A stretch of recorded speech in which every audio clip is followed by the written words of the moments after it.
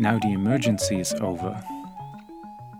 On the 5th of May 2023, the World Health Organization announced that the enduring COVID-19 pandemic is now merely an established and ongoing health issue, and no longer a public health emergency of international concern.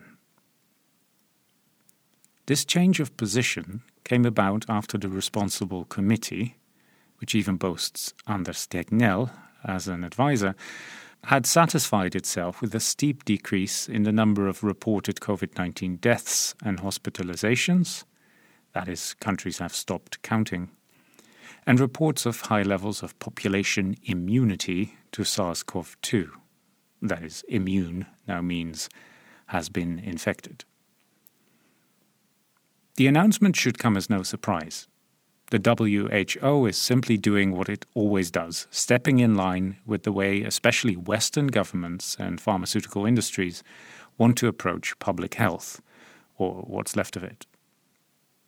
Even though the pandemic shows no clear sign of subsiding, as the WHO readily admits, the organization can't afford to stray too far from the powers that underpin its existence. The decision that there's no longer an emergency is a diplomatic farce. Through various channels, I've seen people quite upset about it. But as it happens, I think this official end of the emergency may actually be good news. This is because this whole state of emergency has from the outset stifled political actions that would have been entirely appropriate. They still are entirely appropriate. The sociologist and philosopher Willem Schenkel, who is at the University of Rotterdam, explains this well in his 2021 book, Pandemocratie, or Pan-Democracy. The pandemic, as a social event, has from the beginning been thoroughly depoliticized, stripped from politics. Back in 2020, when the WHO declared we were in a state of emergency, all Western governments had already begun construing the virus outbreak as a crisis. Here we had an exceptional circumstance, a situation that made exceptional and often authoritarian measures necessary, and that made it legitimate to expect political disagreement and opposition to be put on the back burner. No time for politics, now we need to think about each other, by which they meant, of course, think about our money. Governing from a state of emergency is nothing special, Schenkel reminds us. He agrees with Giorgio Agamben that liberal democracies have a tendency to rule by finding the exceptions to the law. The emergency or crisis allows government to overrule what people are normally entitled to. That is why many neoliberal societies are always in one sort of crisis or another, a condition sometimes called the omni-crisis.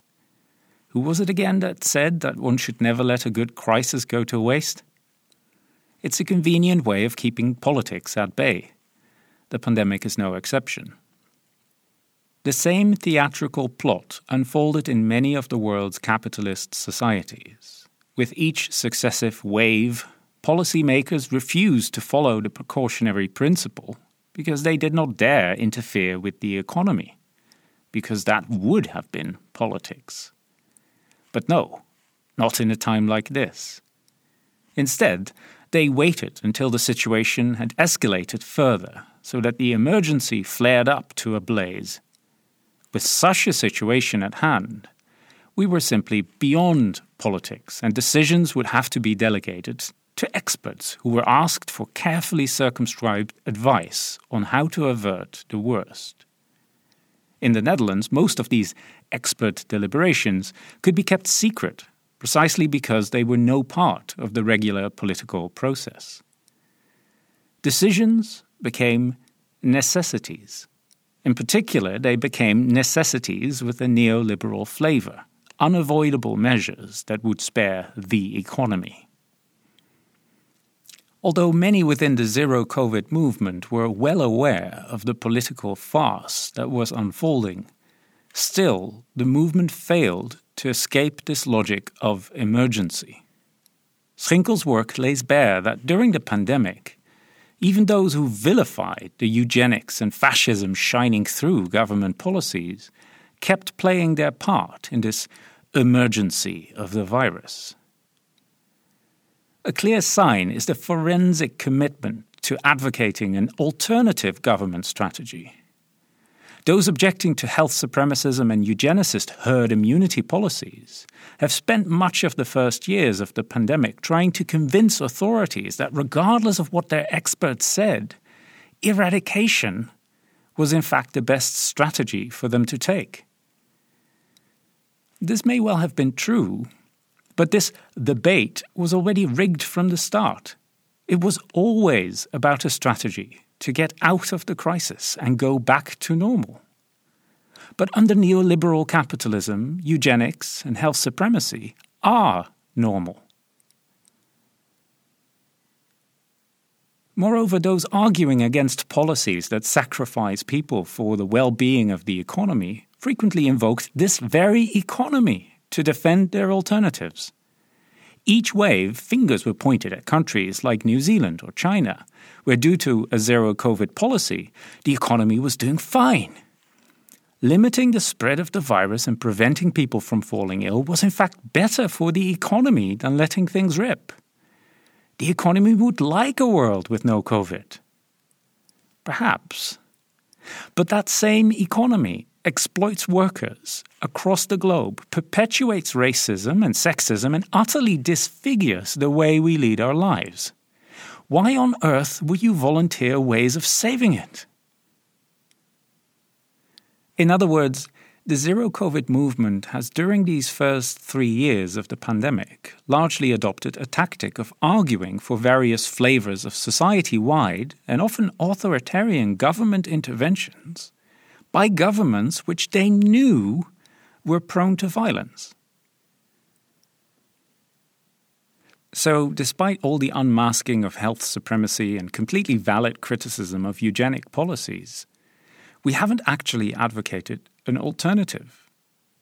Those that continue to call for intervention and preventative policies tend to stay almost entirely within the plot of the public health emergency, just as those that oppose communal public health policy. As Schinkel writes, both of these factions are trapped in a sphere of exceptional circumstances, without problematizing the long build-up that gave rise to those circumstances to begin with. This is why both these sides are to blame for the normalization of authoritarian control. Because during the pandemic, authoritarian control has normalized even more. As Schinkel observes, and I quote, "It is absurd to pretend that authoritarian measures become less authoritarian because there is a public health crisis. And although limiting the spread of the virus is evidently the to-be-preferred option, it has an extremely limited political force without fighting for a socialist economy. If anything has become clear during the COVID pandemic, then it is that such an economy is possible. Exactly when governments took care of large portions of workers' salaries, it became clear that something that had always been regarded an impossibility could be implemented without any trouble. A collective guarantee on income, as befits a socialist mode of production, for example." End quote.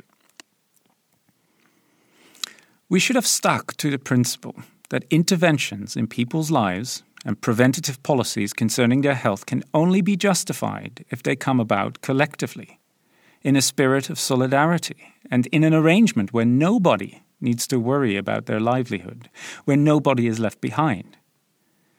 This should have been our line in the sand. But it would have required pleading not only for narrow forms of public health, but a demand for an end to the economic exploitation of people and the earth. And I think that this never really was part of the demand of zero COVID. I've been thinking about Schinkel's argument ever since I read it. He makes clear that the pandemic gave us yet another reason to distance ourselves from normal life. It is precisely these normal ways of living, with their rampant consumerism, irresponsible travel habits, and colonial exploitation, that have formed a catalyst of the pandemic we are in. Their greedy violence towards nature is the cause of habitat disruption, the loss of biodiversity, and the dissolution of the ecological barriers that would have slowed down viral spread and evolution of variants. We were never in an emergency of the virus, because throughout the pandemic it was business as usual. The world of capitalist extraction never came to a halt. That's why so many people died unnecessarily. Business as usual was the real problem all along. So think back to early 2020. When the pandemic hit, it presented an excellent opportunity to ask the question, how can we stop this? How can we live differently? I'm sure many of us did ask those questions to ourselves, and many did see a glimmer of possibility. But we wasted it. Instead, we fell in a trap and either did nothing or focused on narrowly technocratic disagreements about strategy and the economy. With some notable exceptions, most of what we did reflected the idea that now is not the time for broader political struggle. Perhaps we didn't know how to launch that bigger fight. Perhaps we were trying to be diplomatic. But the emergency of a pandemic like this one is precisely not a moment to be diplomatic. As Schinkel writes, it is precisely not a moment to suspend those political struggles, because the preservation of the status quo is the real emergency. The COVID pandemic is a symptom of capitalism, and so the fight for public health should always have been explicitly anti-capitalist. It should always have been radically political. But as the pandemic became officially elevated to a public health emergency of international concern, SARS-CoV-2 and its unchecked spread got isolated and depoliticized. It was excised from its historical reality and turned into something natural and inevitable, an external threat to humans and their economy. Now that we are officially on the other end of the emergency phase of the pandemic, I hope that it will be possible for us to untangle ourselves from this vicious snare. We don't need an emergency to demand an end to normal capitalism. It's never too late to ask those questions. How can we stop this? How can we live differently?